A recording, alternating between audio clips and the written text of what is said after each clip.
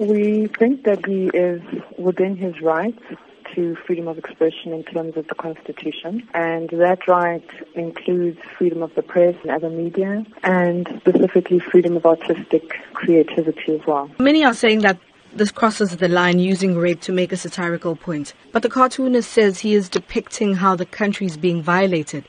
But is it a responsible way to do this? So we would look at the limitations to his right to freedom of expression or his right to express himself artistically or creatively in terms of what the limitations are in terms of the freedom of expression clause in the Constitution. So the right to freedom of expression excludes anything that is propaganda for war or any kind of expression that could be seen to incite imminent violence or be advocating hatred based on someone's race or ethnicity, gender, religion, and that also constitutes an incitement to cause harm. You say he's well within his right to post and express himself that way.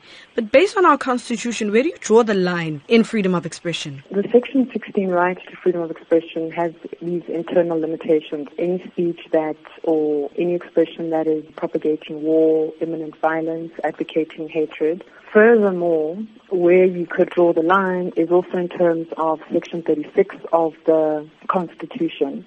And if you're going to limit a particular right, you need to do so in terms of the limitation clause, which indicates that that limitation should be a reasonable and justifiable one. And how do you balance equality and freedom of expression? We would look to what the Constitution says to us in terms of balancing certain rights. So there isn't one that takes precedence over another. So you would have to look at then the general limitations in terms of Section 36 of the Constitution. What are some of the things that people should be mindful of when posting or commenting on social media regarding controversial topics such as these ones? The challenge is that the right to freedom of expression is a constitutionally protected right. So the parameters, if you wanted to draw any, would then be in terms of looking at any depiction or any expression in terms of, is it something that can be said to constitute propaganda for war?